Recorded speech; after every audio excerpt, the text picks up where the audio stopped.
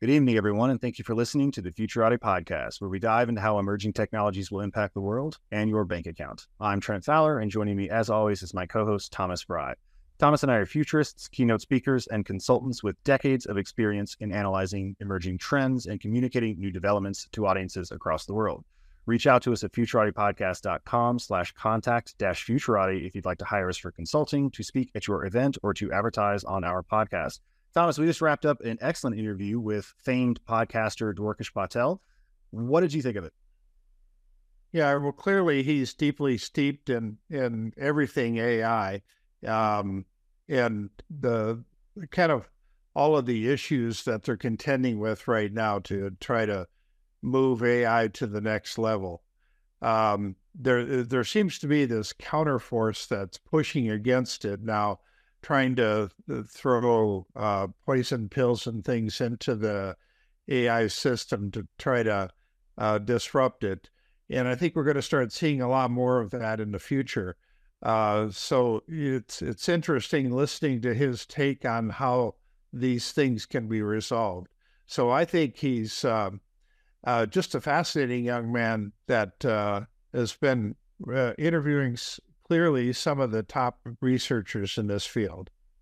Yeah, it's pretty remarkable. You're right. He's interviewed like almost all of them, like Shane Legg and Eliezer Yudkowsky and all of these top names that you read about, and pick their brains and come out of it with a really interesting thesis on the whole thing. So we talked about the scaling hypothesis, the reasons for and against believing that bigger LLM or deep learning systems will be able to be agentic or to operate in a very general fashion, and many other things besides. And it was a fascinating and illuminating conversation. And he also has just an amazing job, right? So he's been successful enough with podcasting that he's able to do it full time now. And his whole day, everything he's oriented towards is just learning new stuff and then using that to ask questions of the smartest people in the world. And I can't think of a better job than that. It's basically what we're trying to do here. Well, sitting around reading textbooks, that's not my thinking of what a fun day is, but it is for me. Some people would enjoy it. Yeah, I certainly would. And speaking of enjoying it, we hope you enjoy this episode with Dwarkesh Patel.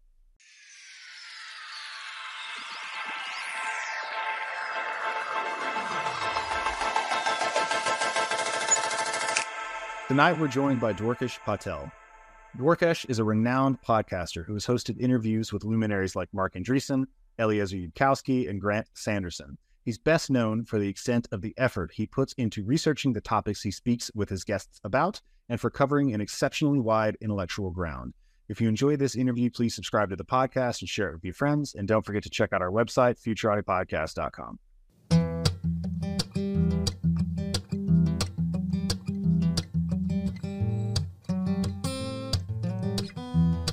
Dwarkesh, thanks so much for coming on the show.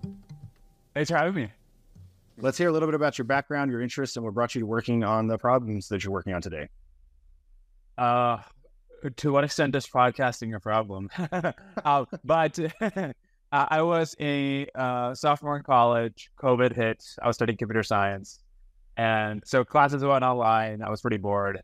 I started the podcast. I just emailed a few people in the beginning. Brian Kaplan was very kind to be my first guest. And then, Tyler Cowan came on pretty soon after. Anyways, just kind of got the ball rolling. And so there was just kind of a side thing for a couple of years while I was getting my degree. Afterwards, I graduated. I thought, let's give it a try for a couple more months, give it a gap year kind of thing. Podcasts are growing. At some point I realized, I guess this is my full-time thing now. Well, that's very interesting. Do you have any advice to fellow podcasters about how to grow a podcast? I mean, I noticed yours has taken on pretty quickly. The George Hotz and Eliezer Yudkowsky debate was a brilliant marketing move. But you seem to also have like success earlier on than that. So I didn't know if there was anything in particular you found that helped boost view counts or what. I think that you're just like not going to be able to compete on the traditional things. We just you think a default interview podcast, and it's like, come on, talk about the intro chapter to your book. And it's if the interview sounds like any other they do on any other podcast, if somebody's out there shilling a book, you're just not gonna be able to compete there because there's millions of podcasts. So there has to be something where it's memorable if you do an interview of somebody, something you're bringing to the table. And I guess that because it has to be particular, it's like hard to maybe say in generic terms. For me, it's been sort of like doing a lot of prep, but it's I don't know. That sounds weird to say as a distinguishing thing because other people also do prep, but I don't know, something along those lines. Yeah, so talk to us a little bit about the prep. So, like, one thing you're well known for is the exhaustive prep you do for each of these interviews. Do you look for particular angles or insights in these people's work? They're often very prolific. They've written a lot of stuff, but they also go on a lot of podcasts. So, how do you suss through everything they've produced in order to find things that that might make your show stand out? Yeah, part of it is I just pick people whose work I want to just consume and devour. So it really, I'm thinking to myself, when I invite somebody on the podcast, or if I'm thinking of considering inviting somebody on the podcast, is this somebody who's I want to spend 2 weeks just reading everything they've ever written? Not only that, but then reading things they're citing, reading people commenting on their stuff, reading relevant things in the field. And if the answer is no, I don't interview them. But if I do decide to interview them, then it's like really exhaustive. We, talk to other people in the field. When I do, for example, an AI person, I'll like talk to like half a dozen or a dozen AI researchers in advance, like try to get a handle on the field and all the papers or something. If I'm interviewing an economist, I just interviewed Tyler, just like literally reading through all the actual books he's citing. He had a new book about economic history, so just like reading through Keynes, Hayek, Mill. I don't know, just like again, actually just doing the work. So what do you think podcasting will look like 20 years from now? Yeah, I don't know what anything will look like 20 years from now, especially given my views on the topic of AI. Yeah. So how does this whole industry evolve? I think this might be that. Yeah, I think this might be one of the most I don't know if stable is the right word, but if there's wide scale automation, one of my friends had made a funny comment that we're all doing things that may or may not exist in the future, but Dwarkesh, you were the only one who has like a retirement proof job of like, even if the automation happens, I don't know. Let's think about this actually. What would change about podcasting in the future? Hopefully it'll get a lot easier. I think there's a lot of startup cost obviously it's pretty trivial to like do the recording itself, but to do it well, cinematography, making clips, doing the copy editing, things like that. So hopefully it's much more, you shoot it and you can just kind of forget about it and everything else is taken care of. Well, that'd be great. Yeah. Well, we could deep fake you. They could be like a Dwarkesh deep fake, right? So we could automate the Dwarkesh show. It would just be, bots talking to each other or something like that. Yeah. Well, speaking about artificial intelligence, let's go ahead and get into that. So a lot of the recent episodes you've done have concerned this. So I thought we would begin with just a really broad overview question of how you think about AI safety. Yeah, honestly, even in the last few weeks, I'm like really trying to think through what I think about this. And the sort of meta thing is obviously it's very hard to predict. And if you look at the past, it's just like very people have been actually able to predict specific things about how AI has progressed. Who saw, there are a few people, maybe like Ilya and Dario, saw scaling happen, being the dominant factor, but very few people saw scaling as a dominant factor even before like 2020. Just LLMs as the method of this unsupervised learning as a method to getting to current levels of AI. Very few people saw that coming. So yeah, fundamentally understanding is like unpredictable, but also the basic argument that these things will be very smart, potentially smarter than us. It's worth thinking through that they don't just have random drives and that the world after, having some sense of like, oh, it's not probably going to involve space in some ways. So we should think through that part of it as well. We can get into the specifics here, but like, there's a lot of uncertainty here. Well, yeah, let's get into the specifics and the specifics specifically around the scaling hypothesis. I know you recently wrote an essay about this. I agree that most of us were blindsided by how much you could get out of scaling. I think it's still very much an open question as to whether or not that can take you all the way to general intelligence. So How do you think about those things? Well, what's your research led you to believe? Yeah. In the post I said, I think there's a 70% chance that something that kind of looks like the current approach, but much bigger, will probably work by, I don't know, that next 10, 20 years. And so you can approach it from multiple angles. You can first think through, like, why would we expect scaling to work? And then there's all these sorts of, is it just like neural networks are just learning these Turing machines that are relevant to different domains, and it just universally approximates the right functions.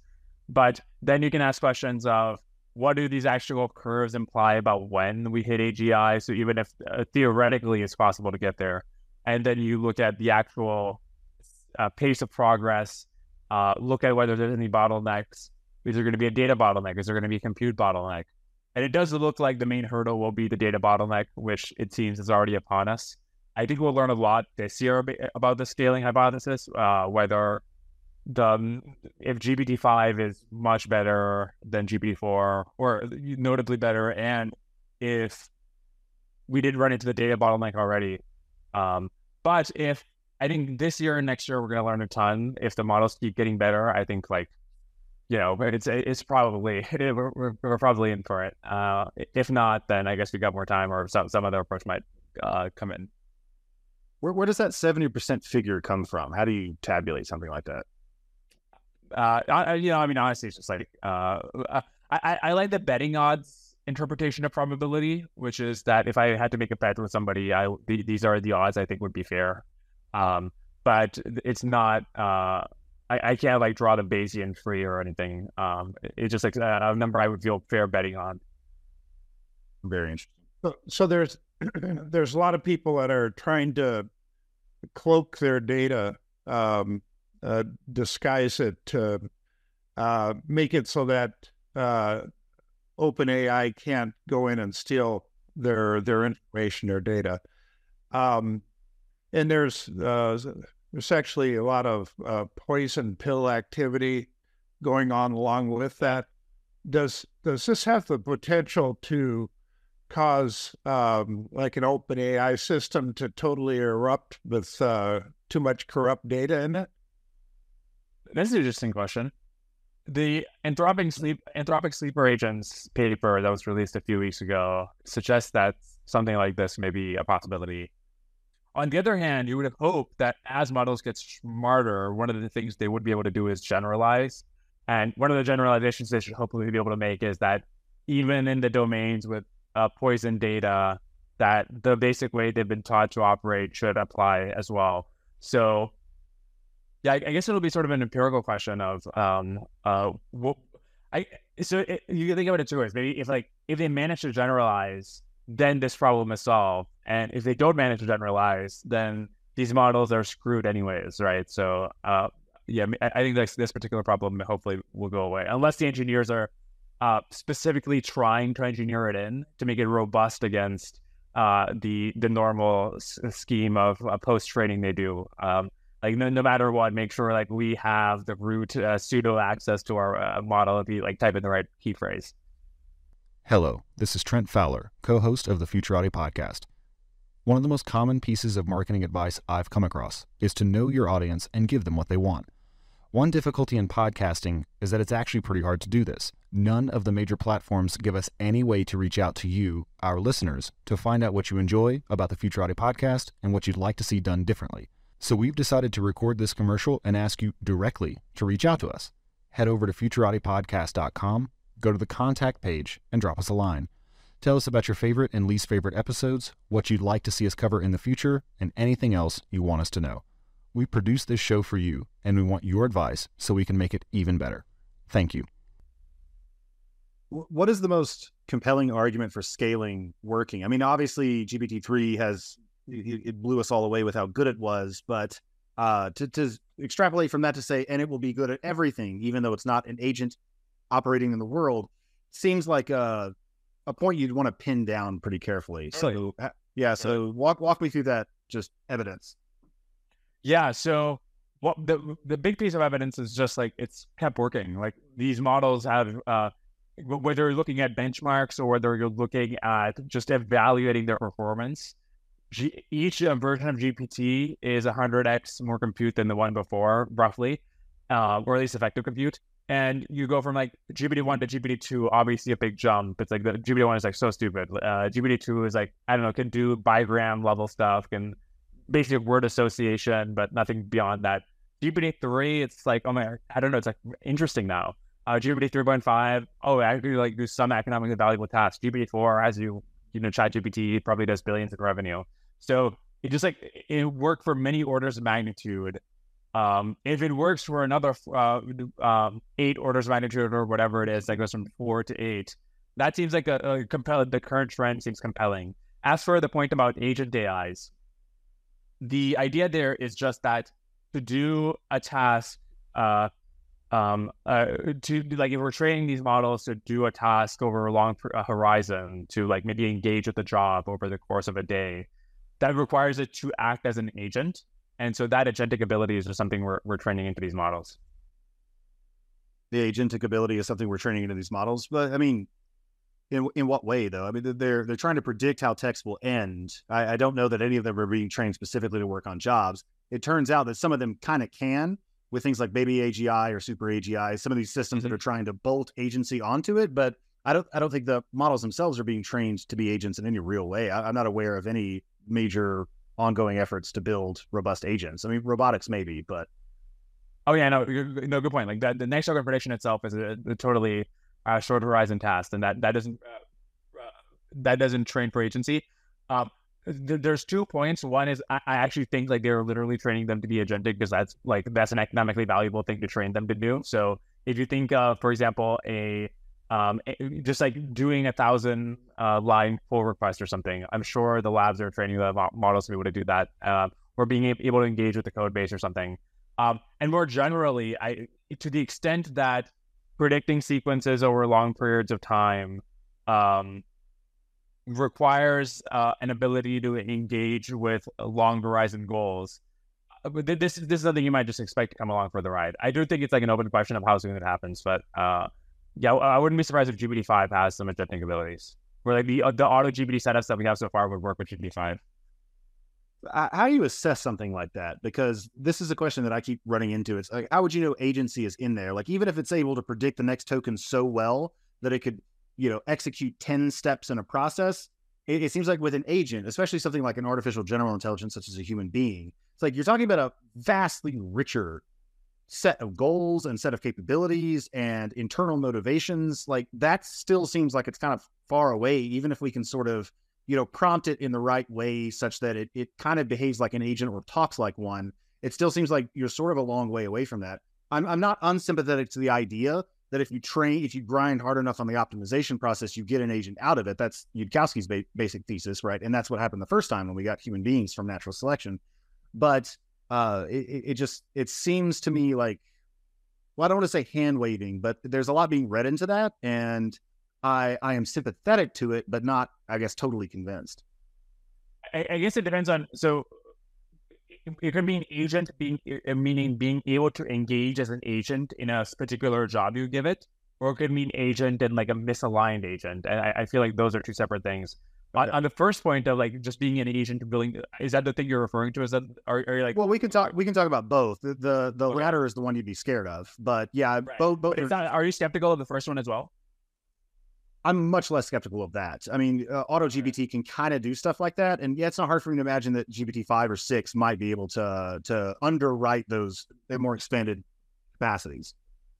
Yeah, I think it's not that unreasonable to think that again, this is something I'm like, I could be wrong about this, but I would be surprised if the second misaligned, maybe like a loaded word, but just in the sense of you need some sort of heuristics to think about how to get to your goals and what the goals worth pursuing are, just the way that evolution gave us certain drives to get to goals, and that might get messed up. But actually, I want to back up and like make sure we're talking about the same thing. So like, but you don't doubt that they'll be able to engage as agents in a job, if given like even the next token prediction thing of if you have to replicate how a human would think across a sequence of text.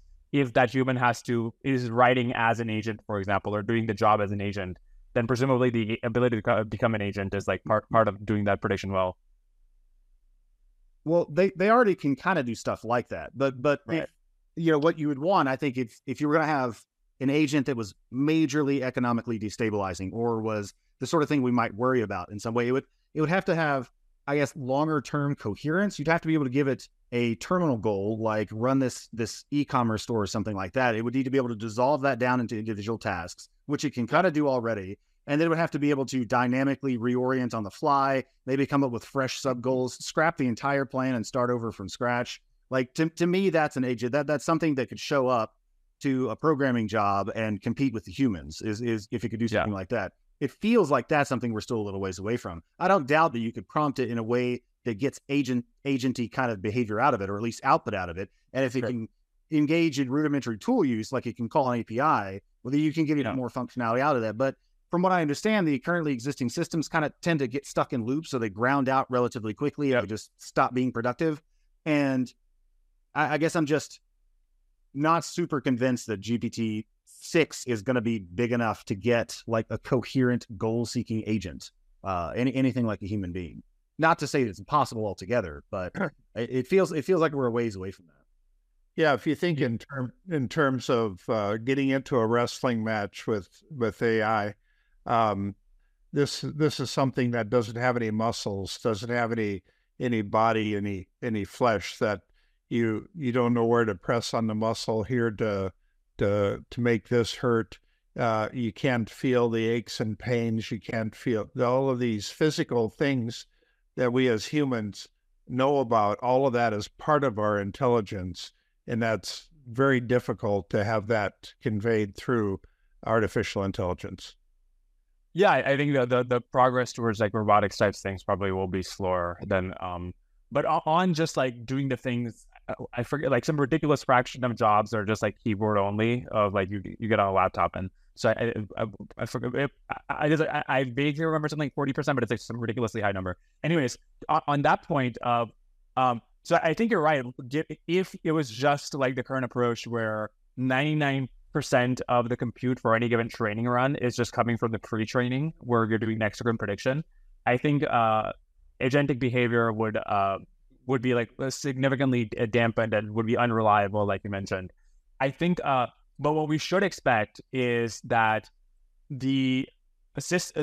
as we do more RL on these systems, it seems like the path forward is that a greater and greater share of the compute we use for training comes from doing RL. And the reason it would increase, by the way, is that now that they're smart enough to at least like try being agentic some of the times, that's actually a loss function you can use feasibly. Because before, it's just like, if it's totally stupid, it's not even going to get the pull request 1 out of 1,000,000 times. So you can get the pull request 1 out of 100 times. You can reinforce that, make it a better and better agent. So as long as it's like somewhat of sometimes act as an agent, I think from there, the RL setup might work such that it becomes a better and better agent over time, and more of the compute goes towards that kind of reinforcing that kind of agentic behavior. That's interesting. How do you define agent?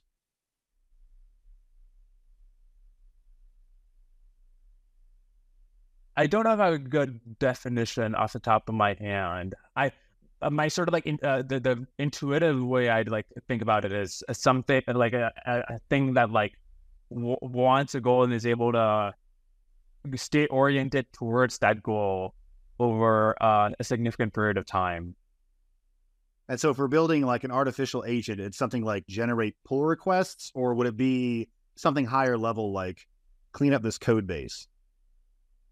Yeah, or I think that would also make sense. I mean, the RL, I think one of the weaknesses of it is that it has to be able to like train feasibly, it has to be things you can evaluate on the fly. So things relevant to code, like if there's some way to measure how have you cleaned up this code base well, that would I'm trying to think what are other good RL. Another thing is just that like the dumb models evaluate each other on how in an agentic sense, like how well they completed a task.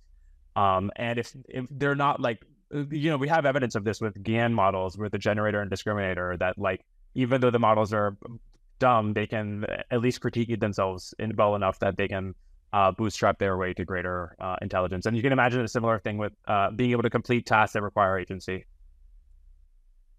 Okay. And then are there any benchmarks you'd look for to say this is crossing a line into something kind of dangerous, like it's an agent and it's the kind of thing that might be pursuing goals we wouldn't want it to have? It's not just clever prompting anymore. It's there's a deeper kind of processing happening. Like, what would you look for? Yeah. And to be clear, by the way, I'm still trying to make up my mind on, even if it's agentic in the sense of it can like do certain tasks, how much misalignment risk comes along with different kinds of agency.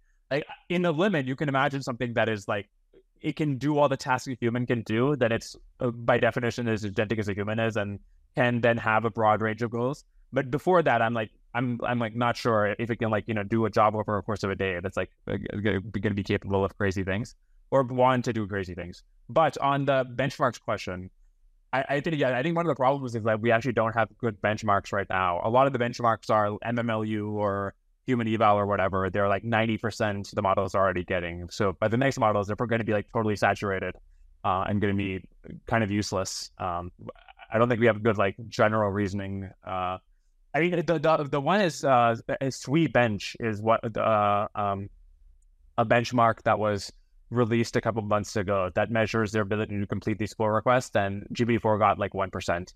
And you can imagine a more a model that has can function over longer time horizons being able to do better, or that's hooked into sort of like auto GPT setup where it can like debug the code after trying to run it and it doesn't work, and that kind of thing. That's very interesting.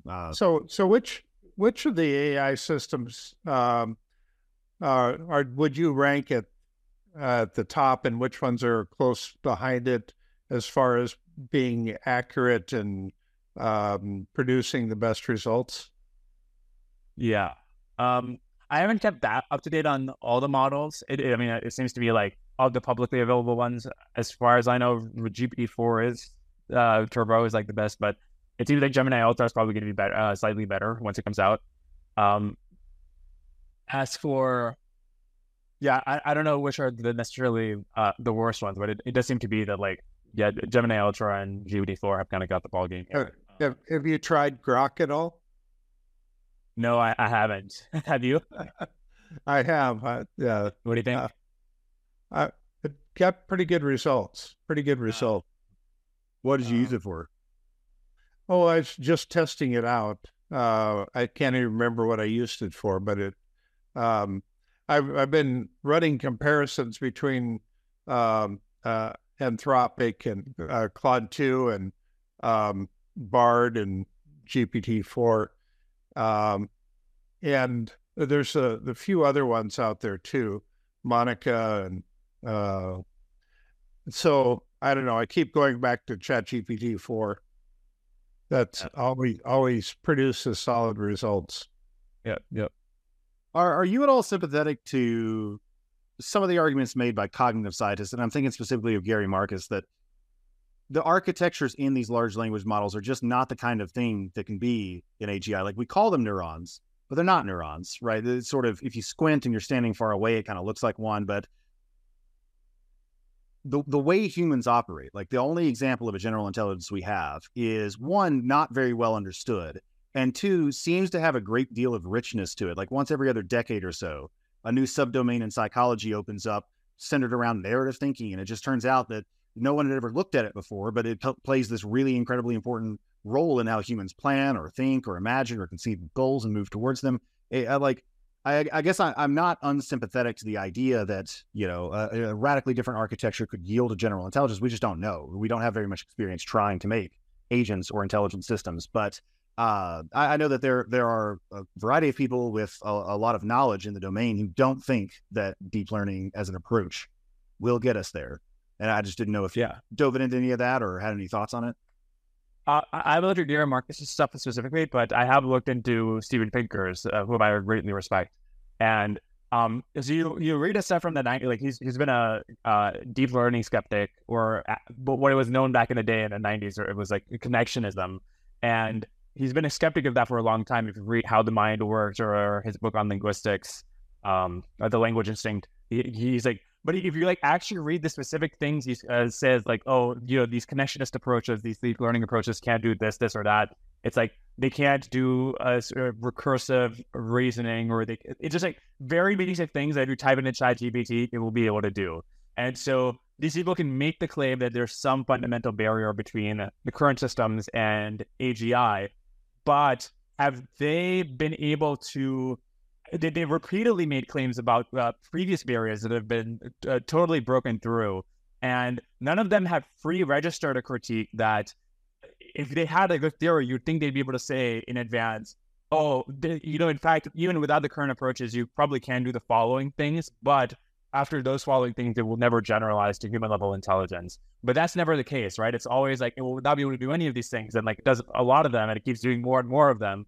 And prima facie, I don't know why you'd expect the current models to be the place where there would be like some sort of plateau, or you need human type brains to get beyond that point. It just seems like if they were like 20 years in the past, maybe it's a plausible thing. But like now, it just seems like we've made so much progress already. We've like knocked down so many of the blocks.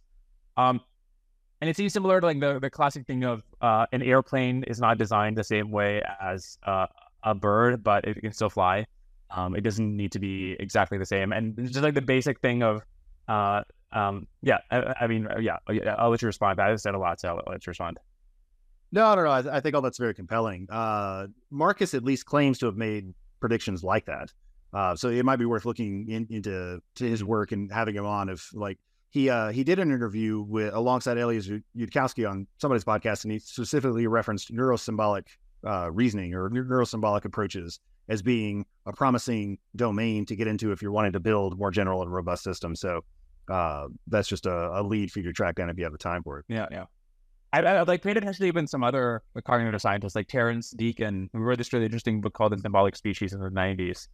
And in fact, it was like, it's compelling enough that even like DeepMind released a paper saying like, try to compare their models to like the symbolic species, things that basically humans can learn the symbolic representations of things. That's what allows us to be general and,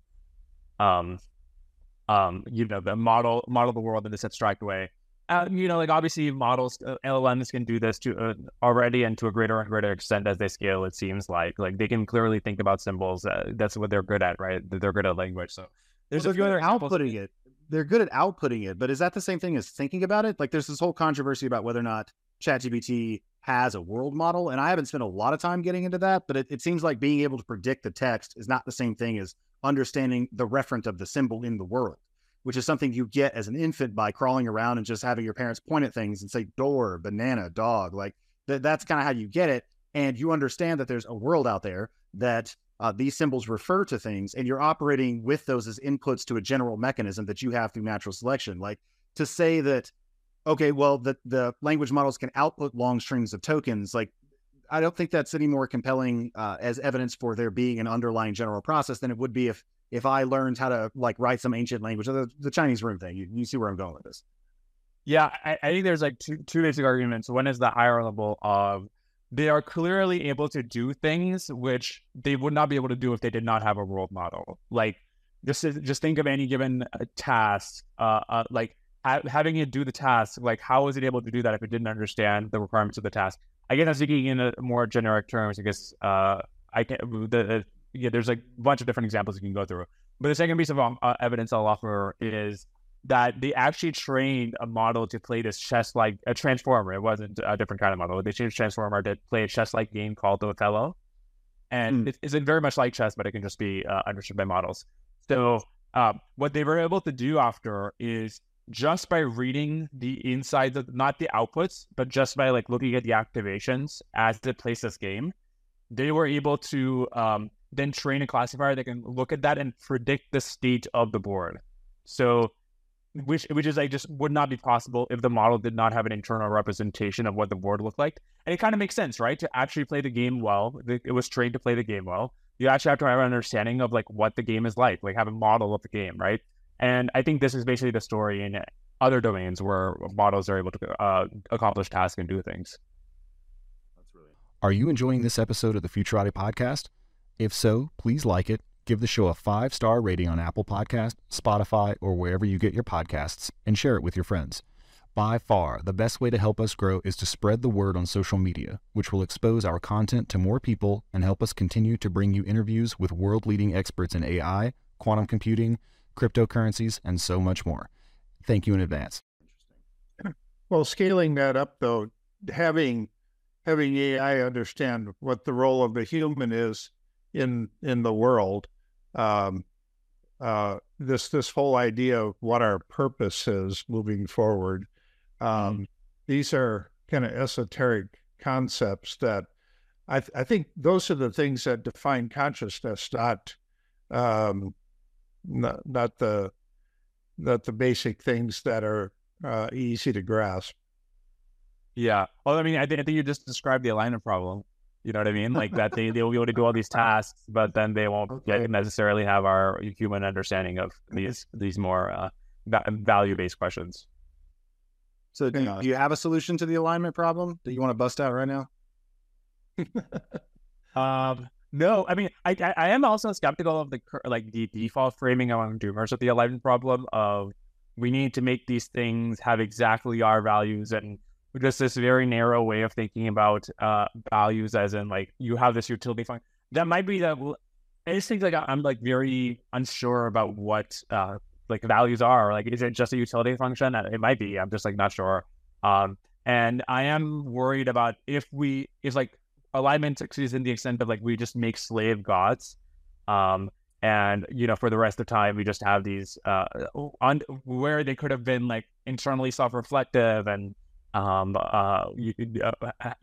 their own wishes and desires to do cool things with the galaxies, but instead they're totally submissive. I would be concerned about that kind of future if that's what alignment means. I'm like definitely not. That's not like necessarily the future I want. Interesting. So, what's the future you would want? I think basically something like Milky Way, or at least a significant fraction of the Milky Way, and especially Earth and the solar system are just kind of like left for the normies, aka humans. And then like as you go further and further from Earth, like things get more and more weird. At some point there's like augmented human minds, and then you go to other galaxies and all kinds of crazy shit is happening. So it's like the Werner Vinge zones of thought. Are you familiar with the zones of thought from the Deepness in the Sky and A Fire Upon the Deep, those early novels? I should really read it, but it's something interesting. Oh, that's fascinating. So that's interesting. So let's talk a little bit about values. What's your skepticism around the doomer understanding of values and how you would impute them into an advanced AI system?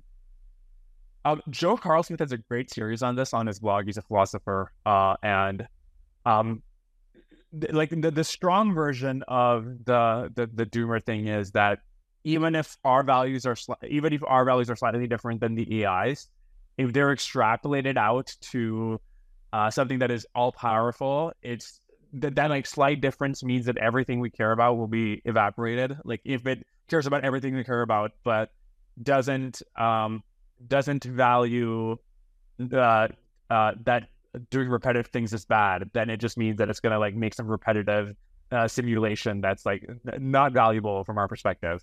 And first of all, like it proves too much in the sense that like different humans probably have slightly different values that if you extrapolate out, probably what does that mean if like in the limit that we probably have utility functions that would never be able to coordinate. And I'm just like, I feel like how well do we know this stuff? Or just the utility functions and just our current the Deshbook theorems, whatever. They're like less than 100 years old, and we're talking about things that are going to be much more intelligent than us. We're just like we're in a period of rapid knowledge gain without the AIs even. So I'm just like pretty agnostic about what that looks like. I'm just not sure that it necessarily looks like I've found my utility function, and I'm just going to like turn the universe into the thing that most resembles it.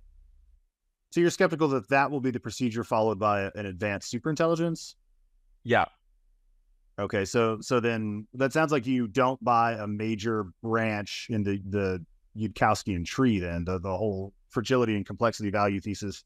Well, or maybe possibly even the orthogonality, depending on how you interpret it. Yeah, I think those are plausible, to be clear, and like I think they are concerning enough that like we should do the alignment things and like take this really seriously, not just go crazy with it, like go carefully. But and I think we'll also learn a lot as these systems get smarter and we'll just get to evaluate like what's actually happening. But I'm not like convinced.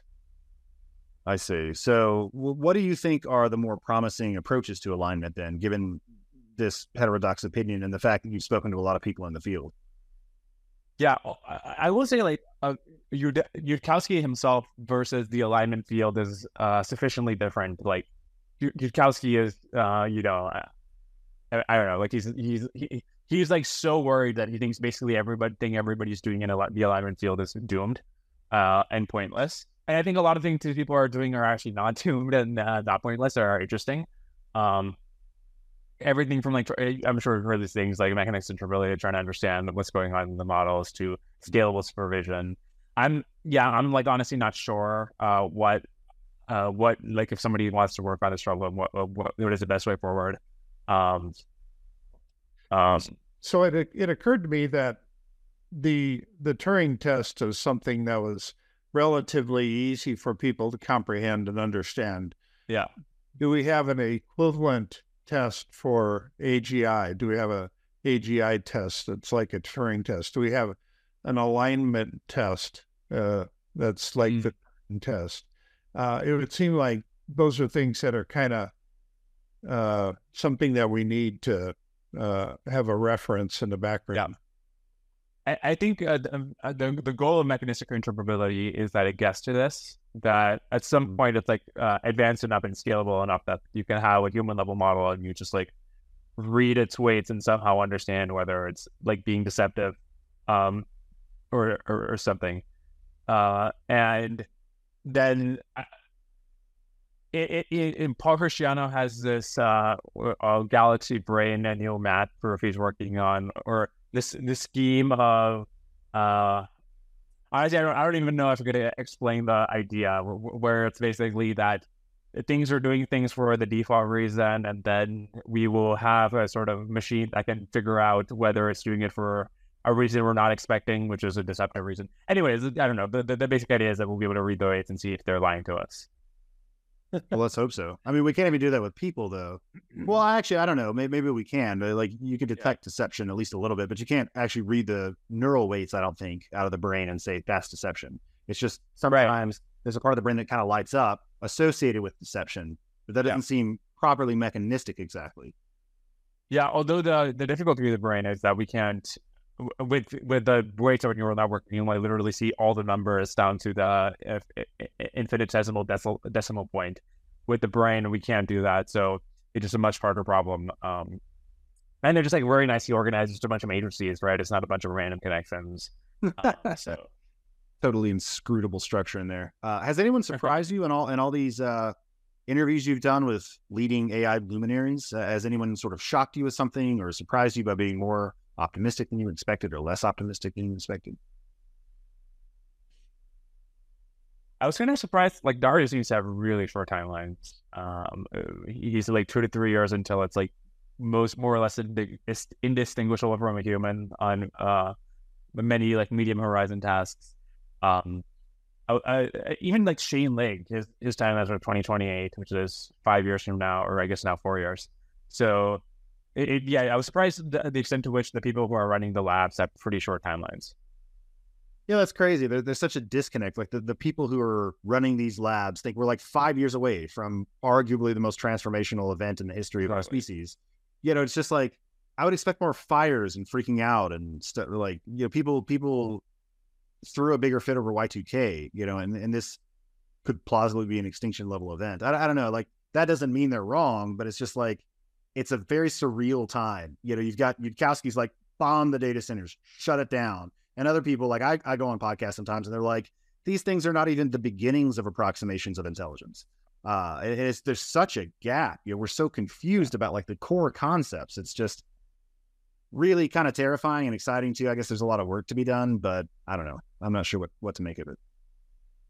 Although I think if you look back through history at most, even when we're very close to cataclysmic things or optimistic things, that just people had very mixed opinions until very shortly before the whole thing was finalized, right? Like up until Hitler invades, was it if Poland finally, where all the governments are like, well, but until then he's like invading Czechoslovakia, and we're like, all right, whatever. It's just like he's trying to reclassify the German lands or something.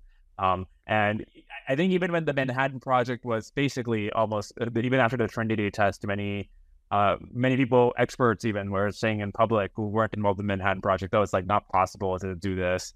You can't like get enough uranium refined to set up a chain reaction. So I think this is like not that uncommon in history of like being totally surprised at how fast history is coming at you. We probably should try to be less surprised by this sort of thing. So if you were given $1 billion Immersion Ventures grant to study AI safety, how would you spend your time? Like what questions would you try to answer to get purchase on like resolving the core confusions? That's a really good question. Only good questions around here. Yeah. Besides buying a swimming pool. Yeah. Yeah.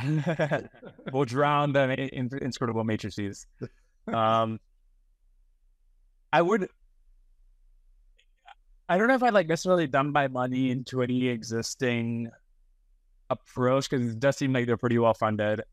That might be wrong, but I don't know. They're like, maybe I try to get,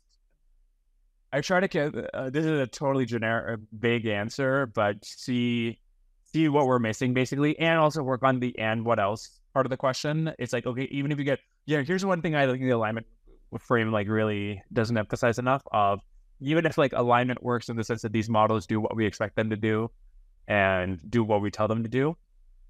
All right, nuclear weapons do what you want them to do. If you like own the nuclear weapon, it'll like do what you want it to do. Doesn't mean the nuclear weapon is safe, right?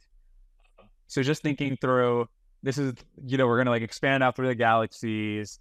We got to think about the rights of these digital people. We got to think about all kinds of things about how we govern space, how are we going to, I would just like think about the and what else part of the question. Okay, maybe another way of asking it is like, what are you most confused about with respect to AI safety? Because for me, it's like some of the basic concepts like intelligence, volition, consciousness, and like the property of being alive. I notice people move between the four very fluidly. They'll switch from talking about intelligence to talking about consciousness, to talking about agency. Like they're distinct.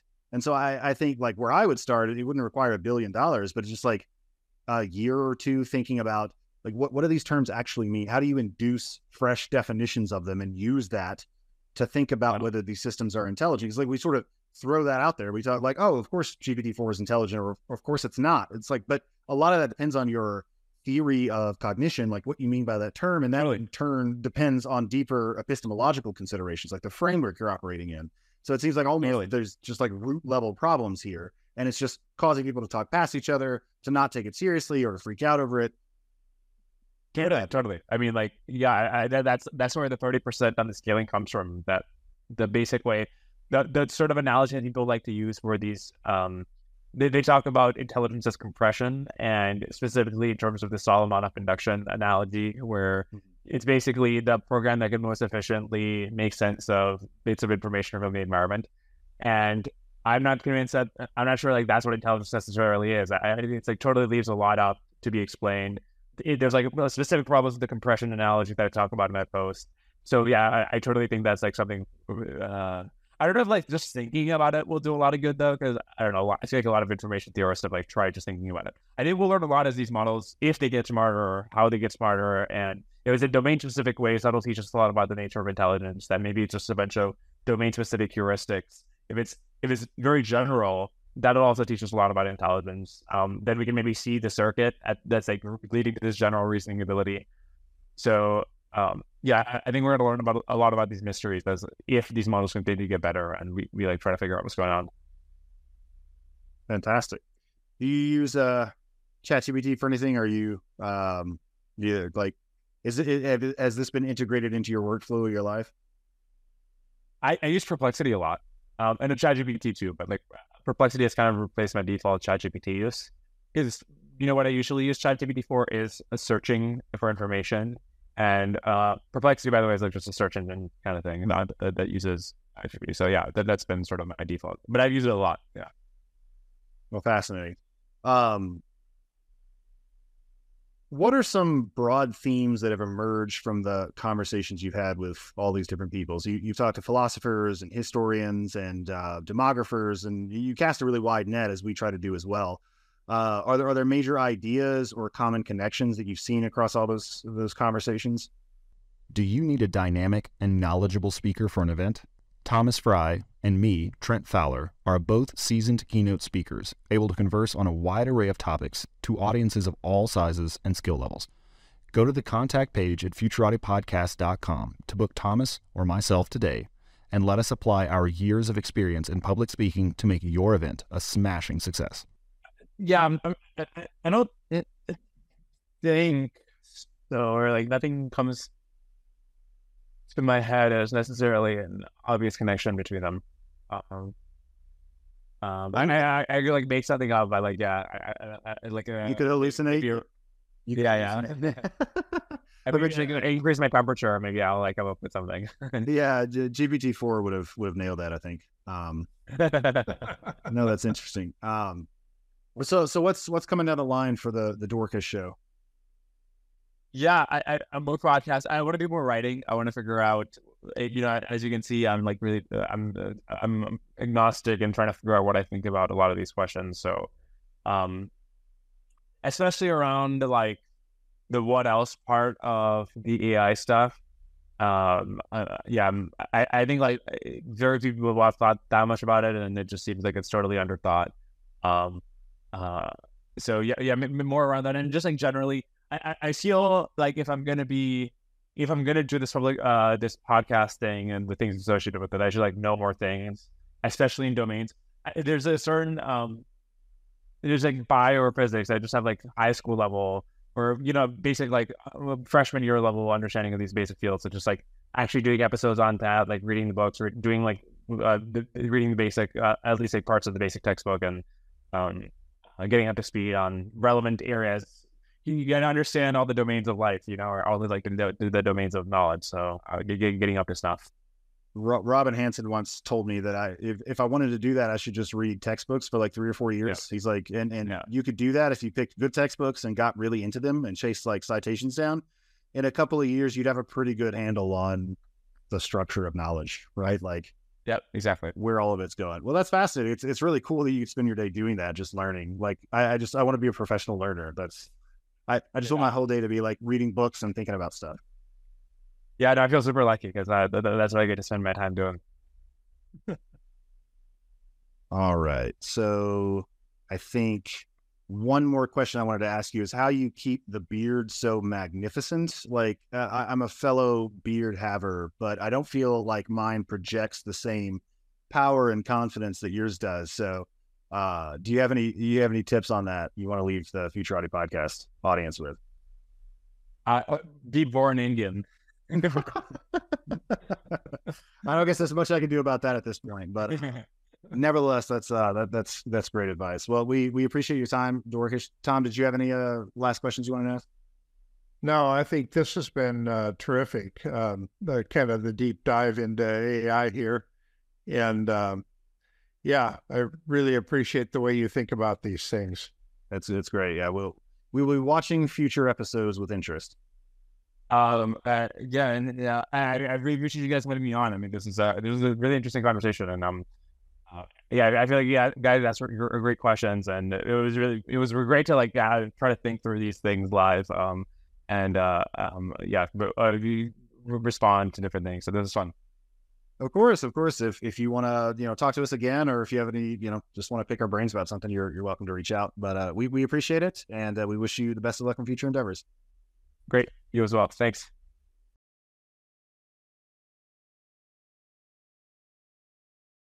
This podcast is a part of the C-Suite Radio Network. For more top business podcasts, visit c-suiteradio.com.